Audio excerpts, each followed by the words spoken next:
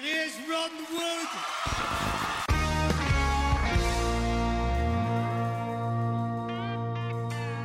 Hello and welcome back to the Keylock Podcast. My name's Joe Major. With me this week is Johnny Hodson and special guest Conor. Wow, it feels like deja vu. It's like we've already had this conversation. I know, weird. Yeah. Definitely nothing to do with Johnny's tablet dying and us restarting the podcast.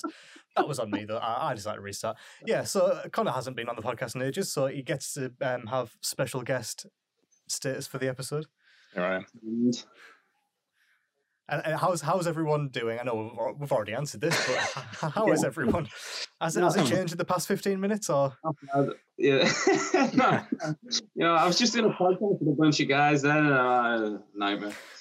Feels like a lot of podcasts this week.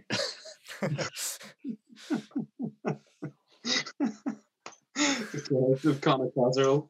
Oh, you got a mug there, Joe. I see. It's a Pink Floyd. Tell us about that mug. It's like bullet points going through. Christ. Oh. I wrote it all down just in case. Yeah. Oh God. Yeah. So, I guess we'll start from roughly where we ended. I'd noticed today and over the past couple of days, there's this company, I don't know if Johnny was here for this, there's this company called Hipgnosis, right? Or Hipgnosis, depending on whether the G's silent, I don't know.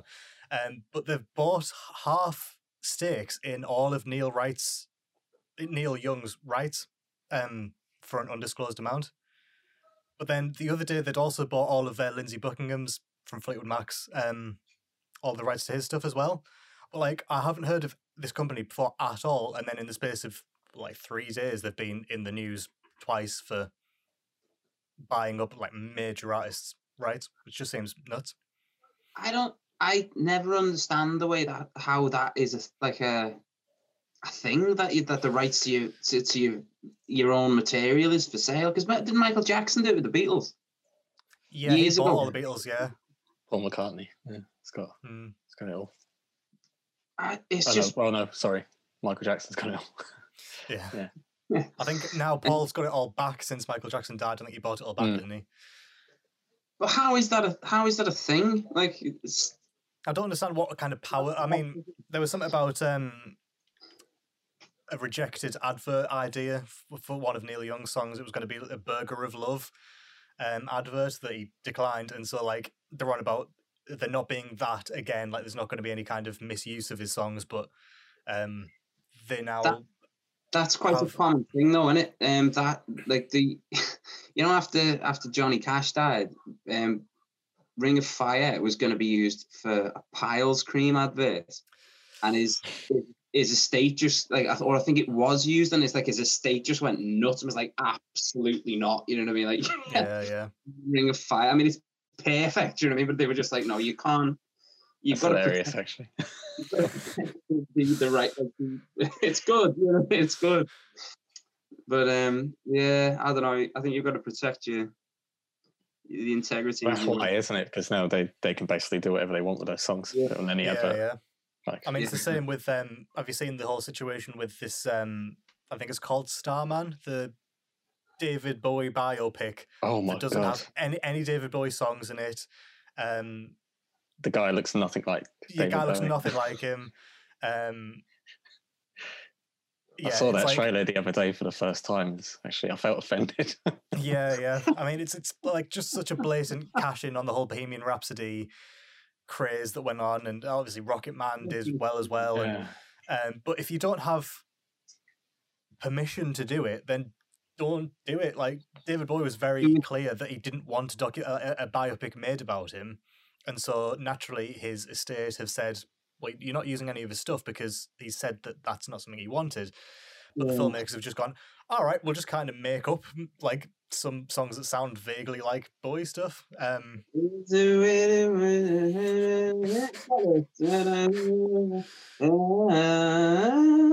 not actually singing anything I can get away with it. Yeah. It's probably more accurate than the documentary. Literally, yeah. But that there was a massive, as soon as Queen kind of booted that door open, everyone was jumping on board, like the Motley Crue one, which was very funny but nothing else. Like it wasn't like any kind of close to a historical doc. But then again, like the date is supposed to be like a massive work of fiction, and it's just ridiculous. Yeah, I mean, to be fair, I did like the fact that at one point Mick Mars like breaks the fourth wall in the dirt and just goes, "This didn't happen." They like to think that it happened, but like it was when Diamond Dave turned up to their apartment, and Mick Mars was like, "Why would Diamond Dave be in our apartment? Like he was such a big rock star at the time. Like why would he be hanging out with us? Like of course not. Like." And then it just goes back to the film. Like goes jamming away, and then all of a sudden, like Slash kicks the door and how's it going? Oh, come and sit in. Oh, yeah, but like there was something like the Elton John one is supposed to be really weird, isn't it? Because it's like I've still not seen it, to be honest. It's I haven't seen any of them. The Queen one, the Elton John one. I saw Bohemian Rhapsody. None of them. I haven't seen Bohemian Rhapsody yet, but I've got it and I really want to see it. And it's one of those things that I keep going, I'll sit down but like I've seen enough of it to know that they've played with history enough for me to be annoyed by it. Do you know what I mean? Like they kind of made out like Live Aid was their last big hurrah, but they did like a big tour after that, you know, like they did. And as well, like they talk about, well, Live Aid in the film is like this thing that they reformed for, but in actuality they did a full tour before that as well. And you were on the Wakes tour, Radio Gaga and Wanna Break Free and all that stuff is all. Yeah, they'd just done like a world tour on that, and it just. But that's why Sacha Baron Cohen dropped out, isn't it? Because he was going to play Freddie Mercury originally.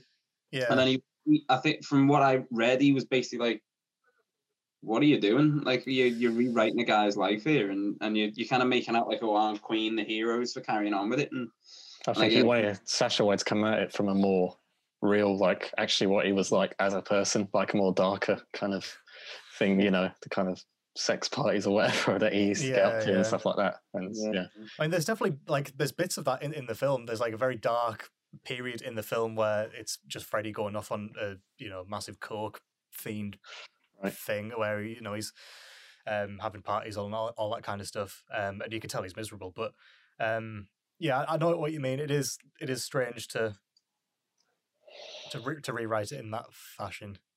Suppose in any of those, it's like war movies, isn't it? Like it's not a documentary. It's not there for historical fact. It's there for entertainment. You know what I mean? And I mean, just when Hollywood kind of blares the lines and stuff, and it's like, why couldn't it'd have been just as good if you'd have gone and portrayed it more accurately? I think. Anyway. Yeah. I mean, that's the thing is like. The vast majority of stuff that is based on a true story or is like even a dramatic retelling of any kind of factual event, the chances are is there's something in there that's been rewritten or changed to help the plot, you know. Well, Saving Private Ryan's a good example of that. Like I read the real story of the Private Ryan thing, and it was a guy called Sergeant Nyland, and his brothers died, and an army chaplain drove up to the crossroads he was defending and said, "Your brothers are both dead. Get in the Jeep." And then he was evacuated to England. I mean, like that was it, you know, like pretty much. Yeah.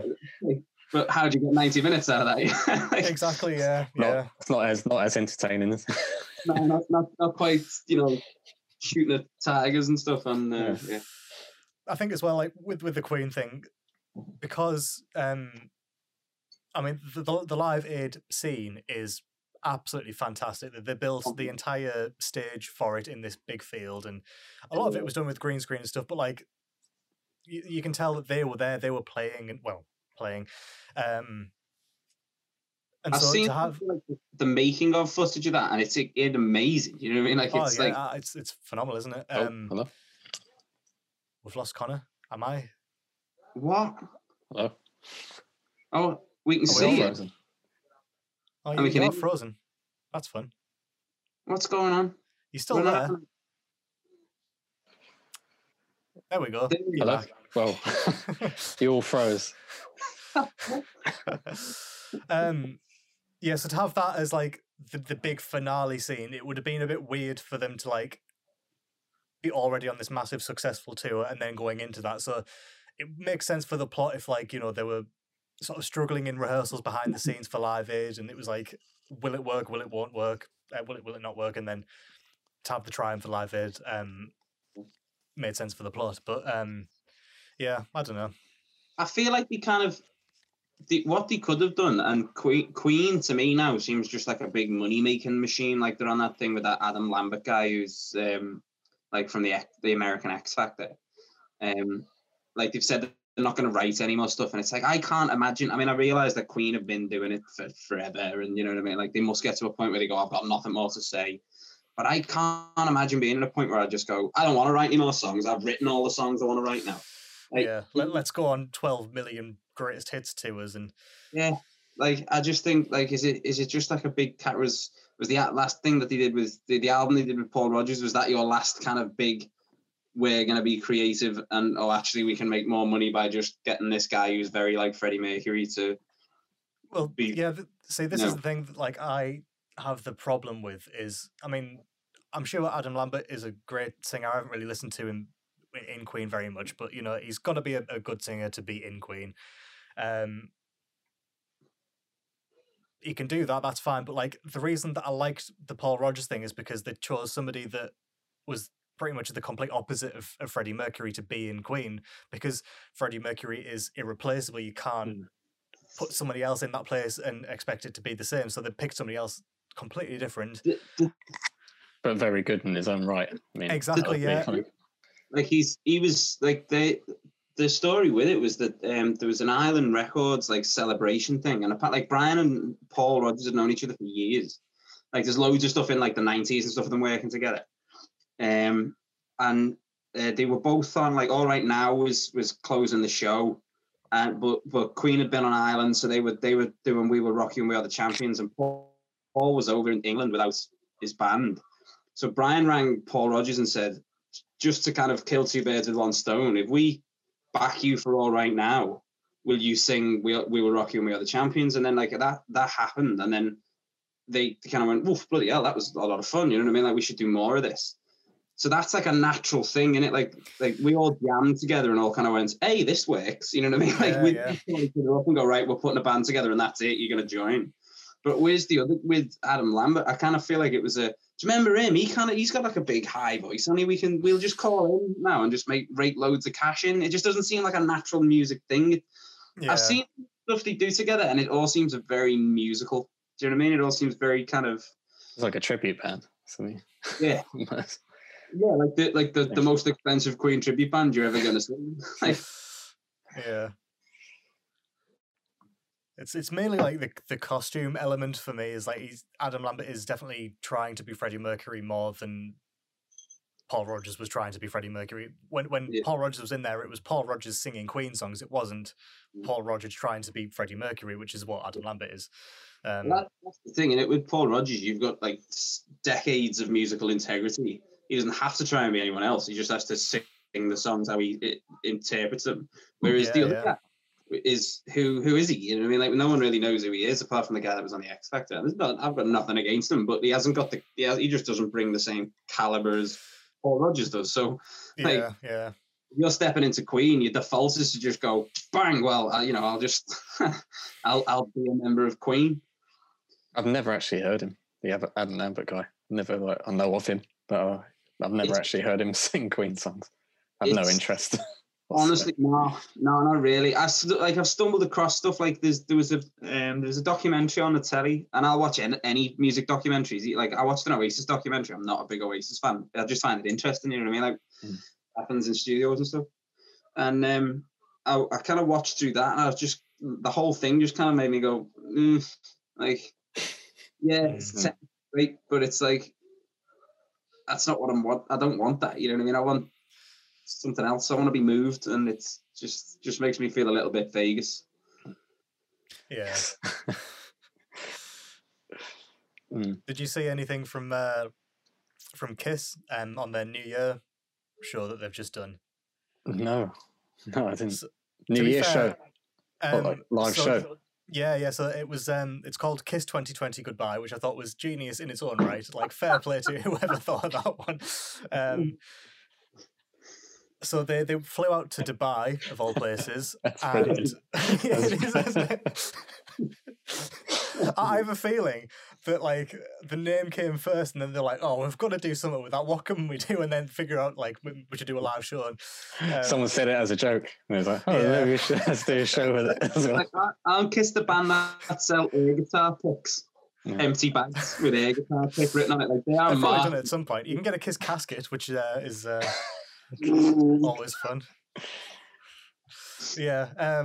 So yeah, they flew out to Dubai, built an absolutely humongous stage. This stage was just unbelievably huge, and did a live stream show basically to no one, just to the hotel, and streamed that. I didn't get a ticket, but I've seen clips of it. It looked all right, but that's mainly because you could definitely tell that Paul Stanley was lip syncing. So, really? Yeah, I mean, I saw Kiss back in 2010, and Paul Stanley's voice was shot to bits back then, and now all of a sudden it sounds much better. So either he's got a new vocal trainer that's doing really well, or he's on. I did not have you down for a Kiss fan, I've got to say. Right. I do quite like Kiss, to be honest. Like, especially earlier stuff, you know, like Strutter and. Is this like the Stars or something? Next gig we play, you're gonna turn up with the cat makeup on. Like, what? This is me now. Aye. I think you should just not mention it at all. Like act like everything's normal. Just come in like, hey guys. Oh yeah. Full I don't. platform As if not everything is completely normal. Yeah. I mean, to be fair, Tom was kind of coming to a gig in a dress, so I feel like dressing as a member of Kiss isn't sort of too far away from. I'm not a big Kiss. I'm not a Kiss fan at all. But I saw them at Download one year, and it was actually I really enjoyed it. That's the thing. Like it was actually amazing as a show. Like it was like wow, this is like incredible. Like that's the thing. pyrotechnics. He came across the crowd in the air on a zip wire. It's like it was so stupid. It was the stupidest thing I've ever seen. Yeah, musically they haven't been fantastic in quite some time. Except for, I mean, I am a massive fan of Eric Singer, the drummer, because he was in Alice Cooper for a while before that, and I do really like his playing style. But yeah, I mean, well, I'll say vocally they haven't been fantastic in a while, but the show is something that you've got to experience at least once in your life, because it is a good laugh. Like, I mean, there was one point in the finale when I saw them, and like my chest was like, I was going like having heart palpitations because there was like just so much pyro going off. I was like, I'm gonna die. Oh yeah, like Slipknot were a headline in the day before, and Kiss seemed like a bigger show. It was just like so over the top. It was ridiculous. Yeah. That was always their like philosophy from way back, though, wasn't it? Putting stadium shows into clubs, and then he just graduate to stadiums. But I always think that you know, like normal people, like just the average guy. Like if you say I'm playing a gig, I find when I'm talking to people either think that you're like, you know, in a corner of a pub, like knocking out Bon Jovi covers, or they think you're like Kiss, you know what I mean? And like, you're like fireworks, and like there's no in between. You know what I mean? You're either they're going halfway there, or like it's like bang, bang, like zip wires and stuff. Yeah, you're trying to explain that there is a middle ground to people. People don't want to believe it. Aye, very strange. You do a zip wire for Aaron. Oh God, he'd fall off that so quickly. In the Clarence. Aye. 10 centimeters off the floor and he's hanging on with it like the Bon Jovi video. It's like the key change. Yeah. Christ. Straight through the bar. Straight to the pizza to go. That's the problem that I have, is like there's certain genres that get away with having like massive stupid shows like Kiss, like, you know, the kind of glam scene, and I think heavy metal as a genre can get away with bigger shows and more pyro and all that kind of stuff. But then when you go and see like more classic rock stuff, there's just nothing there. But like at the same time, it would be weird if you went and saw Bad Company, and there was like fireworks going off and everything. I mean, to be fair, the last time I saw Bad Company, they had the CO2 cannons that shoots out like a smoke essentially, but it's not smoke. Yeah. It's but they were just loud. Like it was like that's a cool effect, but then it's like I can't hear the music anymore because it's like. There's actually a story that Paul Rodgers was telling about the when he played Bad Company on the piano with Queen. He said like that they had this like under the stage lift thing, and he said so he was playing away, and he said I told him, well, I'm not sure about this, like I've never really done anything like this before, and he said so like the second night they're in New York or whatever, and he's playing away, and all of a sudden bang, and he looks up, he said I'm playing away, and there's Brian May landing at the end of like he'd fallen into the hole onto the end of the piano. He said any guitar player would landed neck up, like he was like sprawled out, but like. And he's like in this hole, like the emergency stop's been hit, and he's like, I'm like, what do I do here? I'm doing, all right. Yeah. I mean, there's plenty of clips of like Steven Tyler falling off stage because they've got no things on the sides of the thing. Yeah. Dave Grohl's kind of known for it now, isn't he? It's like his thing. Yeah. The stage. Yeah, because he did that. It was like the week of when we were in Classic Rock magazine, and so our articles were stacked on top of each other. So it was like Dave Grohl falls off stage again, and then Keylock introducing this new band. I was like, get it, brilliant. Yeah, underneath Dave Grohl. Hi. Is there any place better?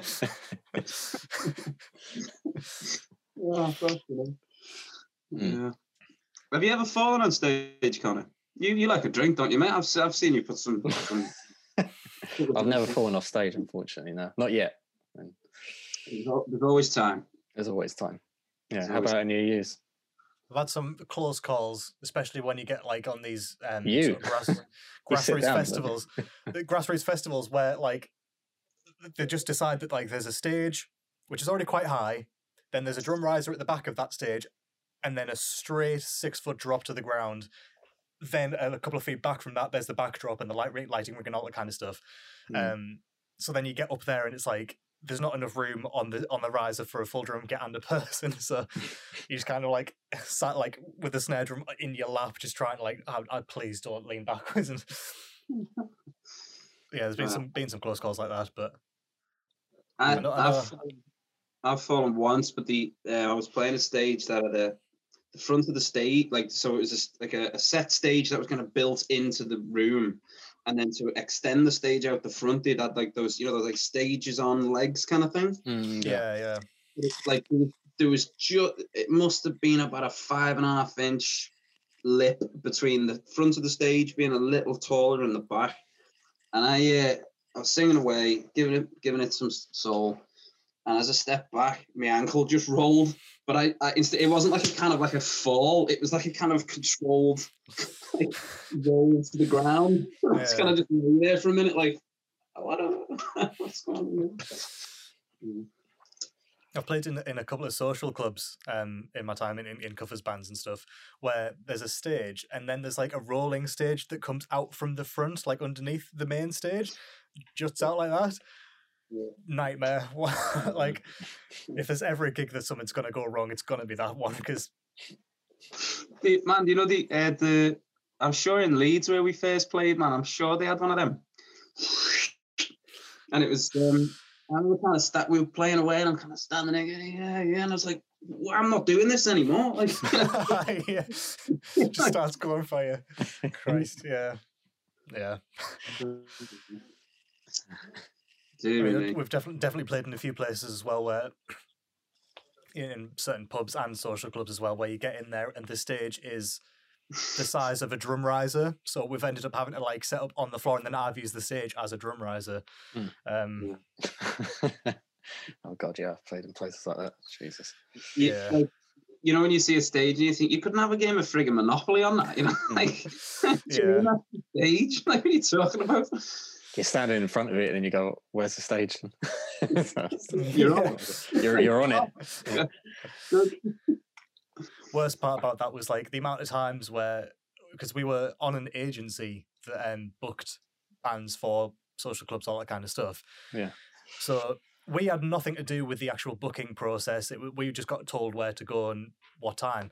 So we'd show up to these places, walk through the front door. First words were, "You're not a rock band, are yous?"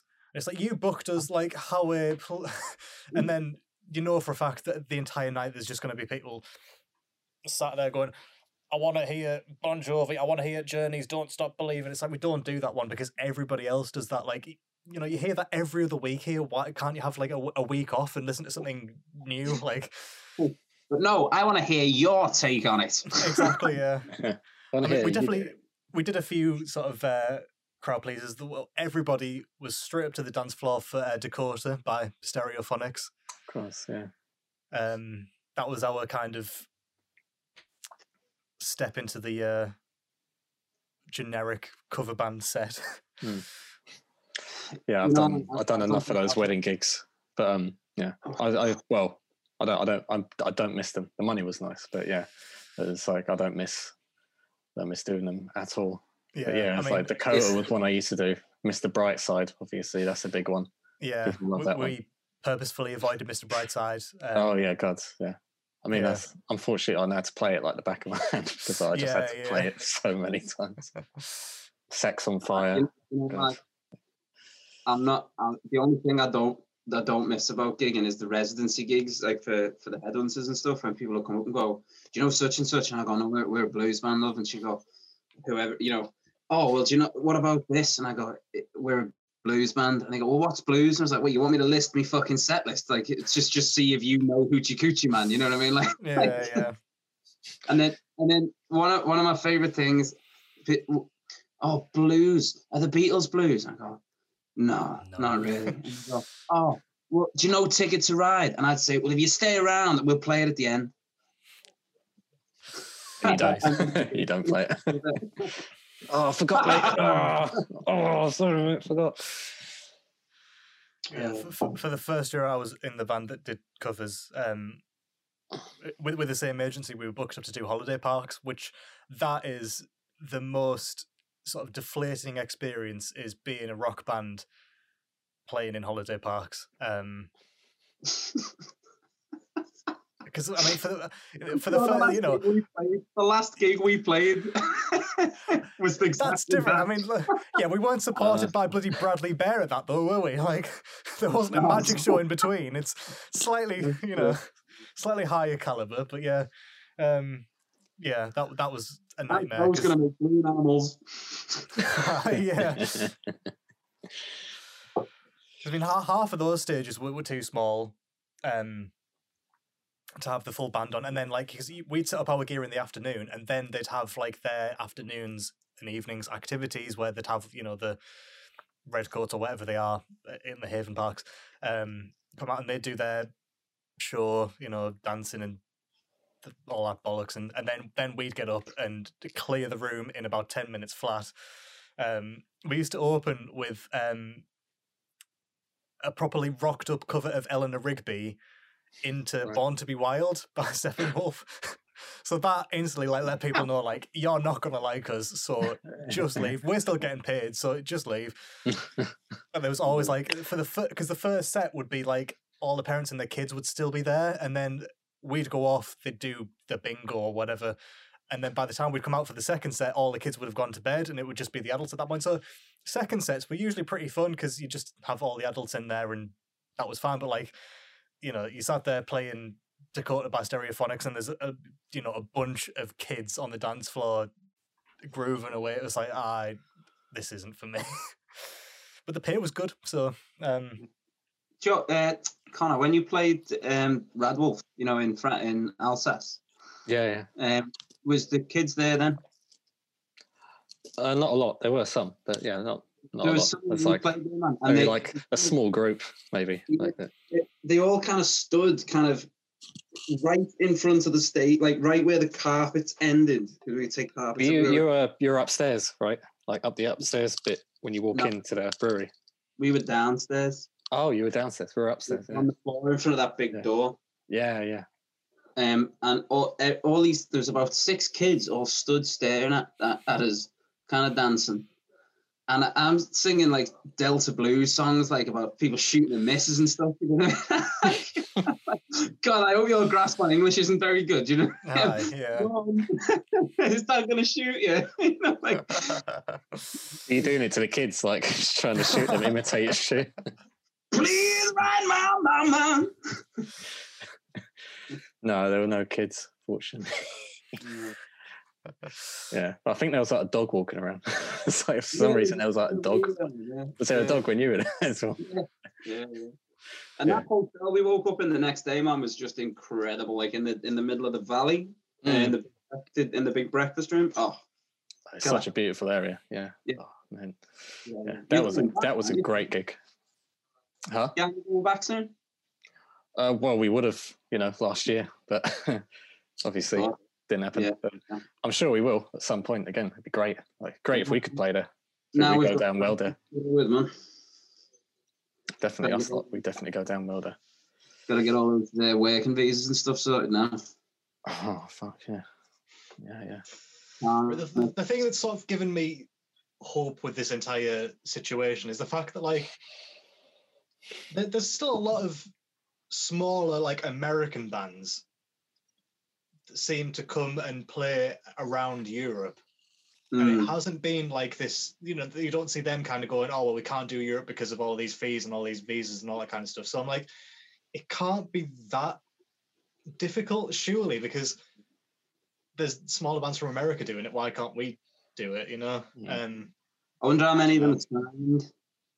You what? I wonder how many of them are signed and I've got labels paying. Potentially, yeah. I don't know.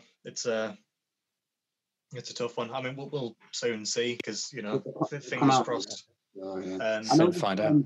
There's like a lobby for like a musician's passport essentially to continue working in the EU and stuff like that. So yeah, fingers crossed. Yeah. Oh yeah, I saw that. Yeah. The thing is, it's not good for anybody in the European Union and us if Europe can't come to England and England can't come to Europe. It's like culturally that is such a massive defeat that I just don't think they would let it happen. I've thought that for 4 years though, man. yeah, exactly. Yeah. Sure, once everything goes back to normal, then people are going to start complaining about it more, and it's going to come up more. But people haven't really, hasn't really come up yet because obviously you can't travel or anything anyway. So once things go back to normal, then it's going to be like a big thing. Yeah. Yeah. Fingers crossed. Jeez. Right, we're going to take a super quick jaunt into Album Club for a second. So here's Album Club.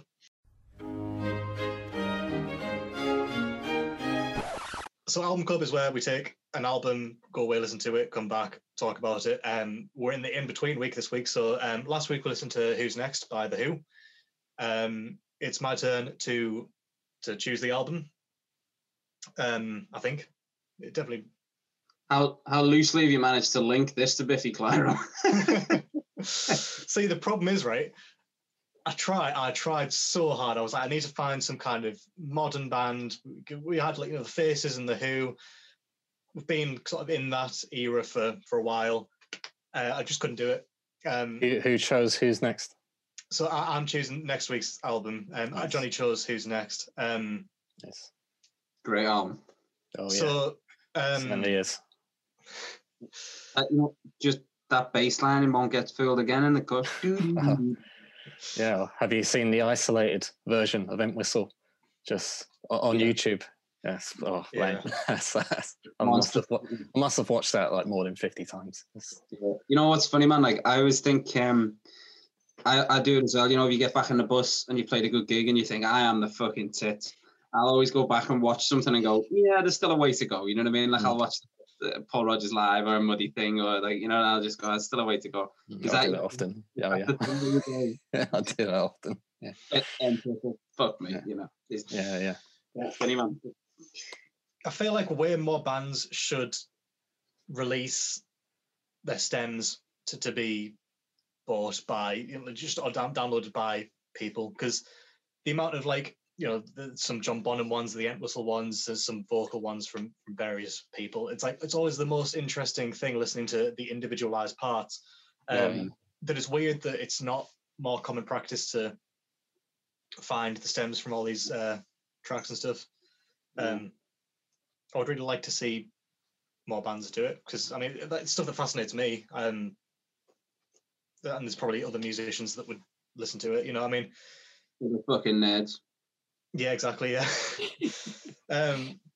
So it's my week to find the link. So again, I tried everything to get us to a modern era, but it just didn't happen. So it was Who's Next was recorded at, was it Olympia Studios?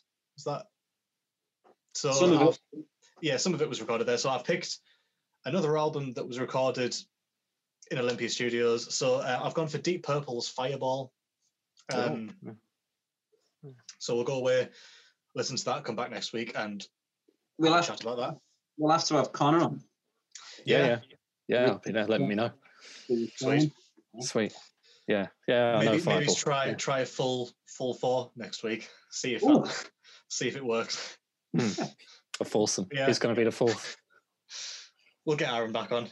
Yeah. Nice. So Deep Purple's Fireball is for next week's album club. I mean, I was looking at because Who's Next was honoured in the 2002 Grammys, I believe. It had some thing, so I was like, let's check out the 2002 Grammys. I think John Mayer had won Best Rock Album that year, so I was like, well, that's not a goer, is it? So I don't mind John Mayer, but he's not, There's a great... say he's a rock musician, yeah. Exactly, yeah. There's a great video, man, of John Mayer sat next to BB King on stage. I've seen. I know what you're talking about. And he's going on, and BB King goes, if you keep doing all this, I'm just going to get up and walk off. And then John Mayer's like, okay. Yeah. Getting told off by BB King on stage. Yeah, that was quite cringy, wasn't it? He's such a weird anomaly, John Mayer, because he's definitely a musician's musician. I like him. He's playing in arenas and stadiums and stuff, and he's in the Grateful Dead now, which is weird. And that's he always has good musicians in his band. Always. Yeah.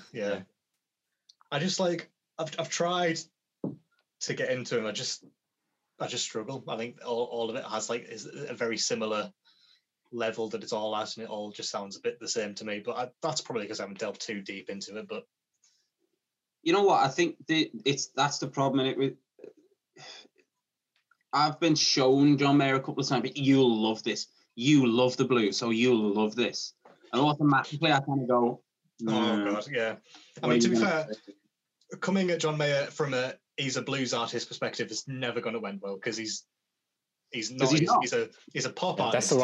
That's the wrong way to come across it. Even as a rock artist, I think he's a pop artist, really. But he's obviously heavily influenced by blues and some rock stuff. But but I like some of his stuff. I like this guy and show me a few good tunes. But every time I've seen anything, I've kind of got a preconceived thing of what it's going to sound like. It's going to sound probably somewhere the big guy that plays guitar. Anyway, it's gone. The big guy that plays guitar. What? Big guy in white or American guy. Bonamassa. No. Although, yeah, that's a good example. I think it's probably going to sound somewhere like Bonamassa or that kind of American bluesy, rocky kind of sound, modern sound. And I've kind of been, it's nice that, nothing's ever really blown me away. So I don't know. Send me some tunes, boys, if there's anything in there that you think I'd dig. From John Mayer, I feel like a couple of tracks, but on the whole, I'm not massively keen. My favourite is the kind of trio stuff he did. He's done that period where he's done the trio live album with Pino Palladino and Steve Jordan. And it's a live album, but it's actually some blues covers on that. Now, that is a fucking rhythm section there, man. Yeah, well, I mean, that's why that's why it sounds so good, mainly because of the rhythm section. I mean, it's incredible, the live album. It's amazing. yeah, I'll send you some stuff from that. And they're saying he does some really good blues covers on that as well. Cool. So, yeah. Right. Let's head into some cheeky lemons and peaches.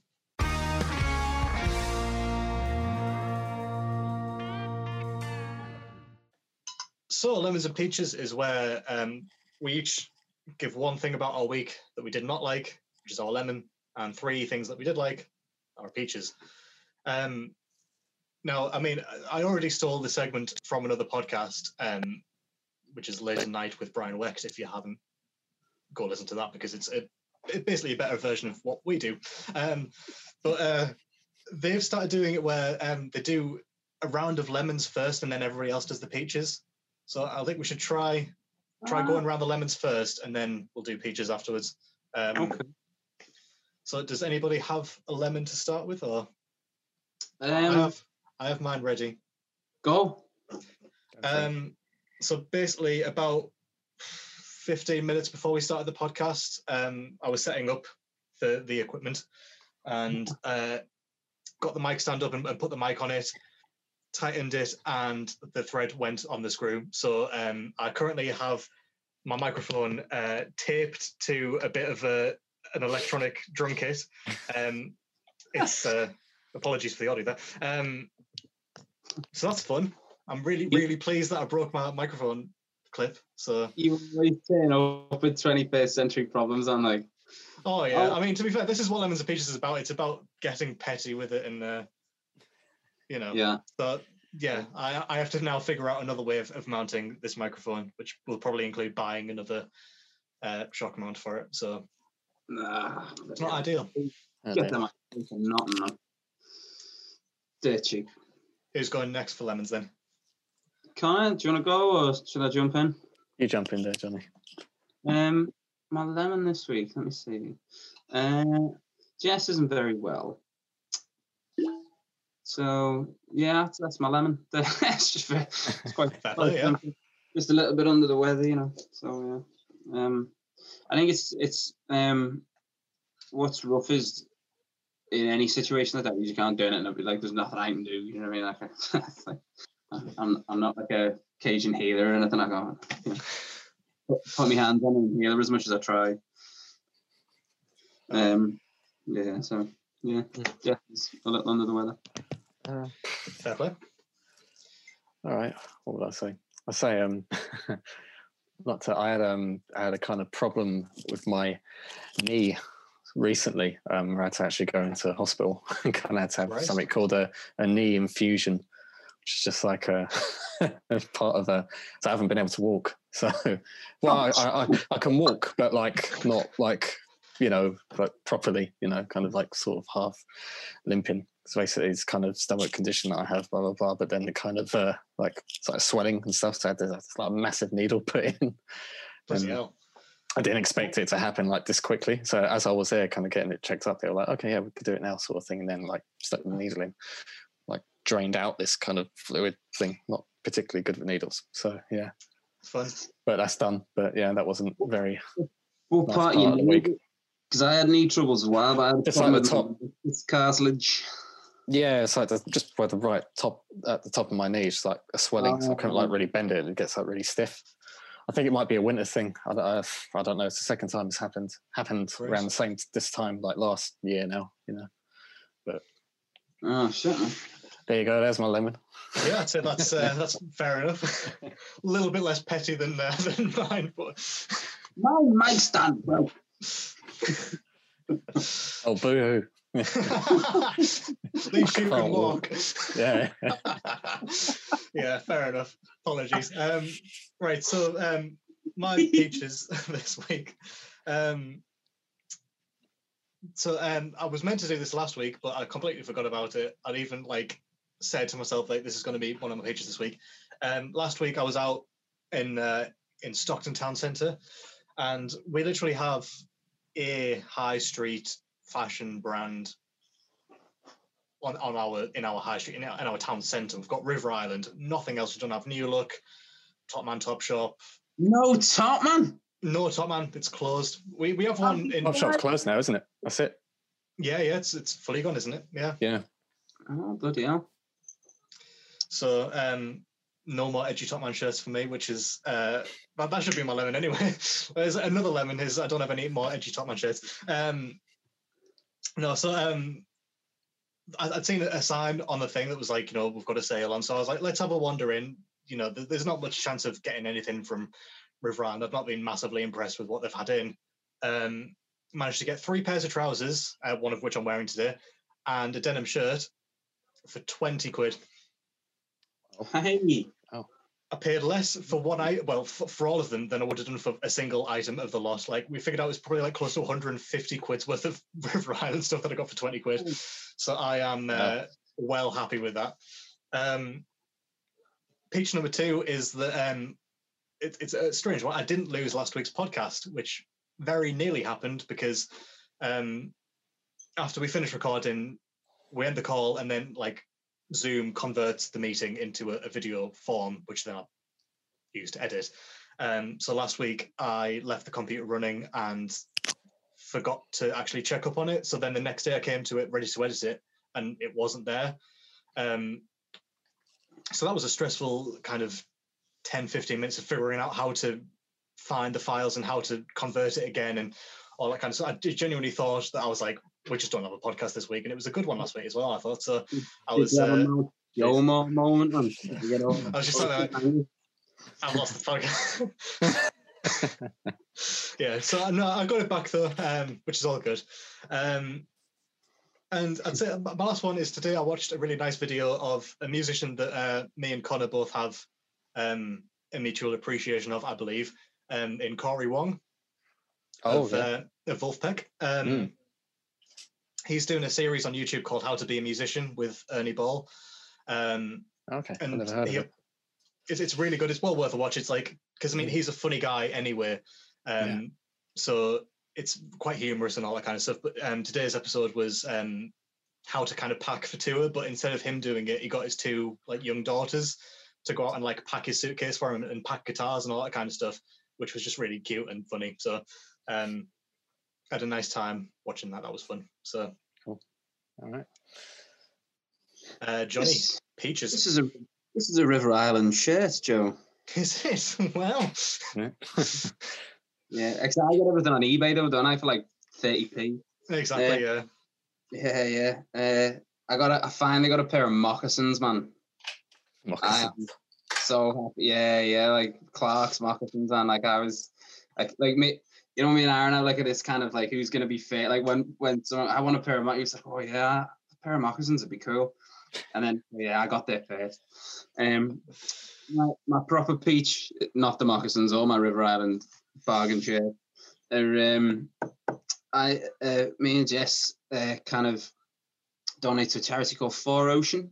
They actively go and clear up all the plastics that are in the ocean. And I had a little bit of money from Christmas, and I'm quite pleased. You know, and you just get a good little buzz. The idea is that when you donate, they pull like it affords them enough to go and like pull a pound of plastic from the ocean.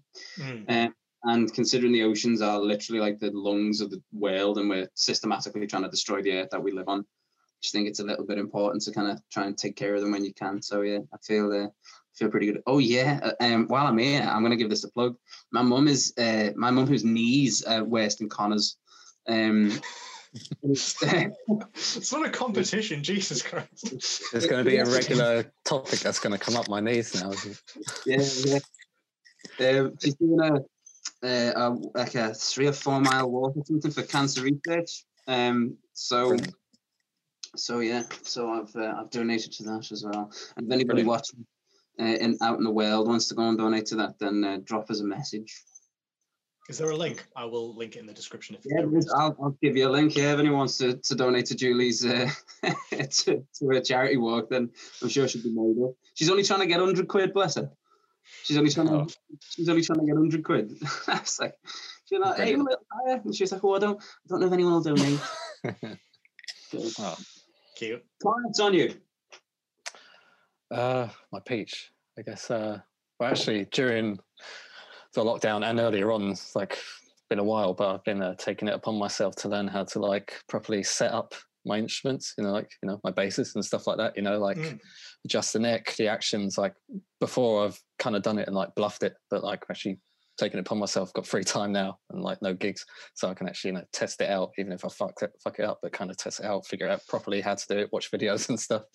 Nice. I think I've done a pretty decent job. I think I've kind of got the hang of it now. Like set up my own basis, which is great. I don't have to go into London and pay 60, 80 odd quid to get them set up. So it's like, save a lot of money. Kind of, I've got a thing that when I get harps, I like to take them apart just to see where all the music lives. Do you know what I mean? Like just to see what's going on inside. Really, yeah. There's just something kind of nice about being able to go, right, I know how that works now. So if anything does go wrong with it, big time, I can visualize what it is that's wrong with it, and I can either sort it out or, I'd love to do that. I'm too scared about doing like irreversible damage because it is wood. So it's like, I don't really want to fuck things up too much, but I need to get like a really shitty bass or something just to properly, I'd love to learn more, like actually like properly how to, take it apart completely and learn about the electronics inside and stuff like that, how to, even like, but yeah.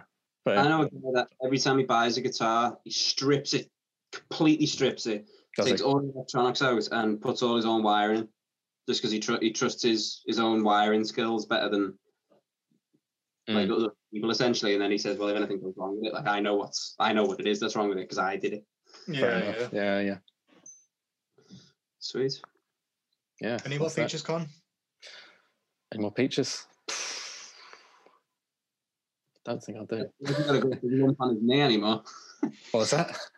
He hasn't got a lump on his knee anymore. No. Apart from my knee and like my life is great. Fair enough. Loving life, what can I say? Nice. Great. Well, I think that about wraps us up. Is there any admin that we need to get through? I don't know. Other than the usual, subscribe, click the bell on YouTube. That's the one we haven't plugged in a while. There's various follow buttons on Spotify if you're listening to the podcast. You can subscribe, follow us on Facebook, Instagram, YouTube, or / or at Keylock the Band and everything. I think that about wraps us up. So we'll see you next week. We'll be back for the final episode of the season. It's episode 20 of the podcast. Who would have thought? So yeah, it is, yeah. 20 hours probably, roughly, of content that we've made. More than that. I know, yeah. Some of them got about an hour and a half, didn't they? So yeah. Anyway, yeah. So that wraps us up. We'll see you next week. We'll see you on the other side.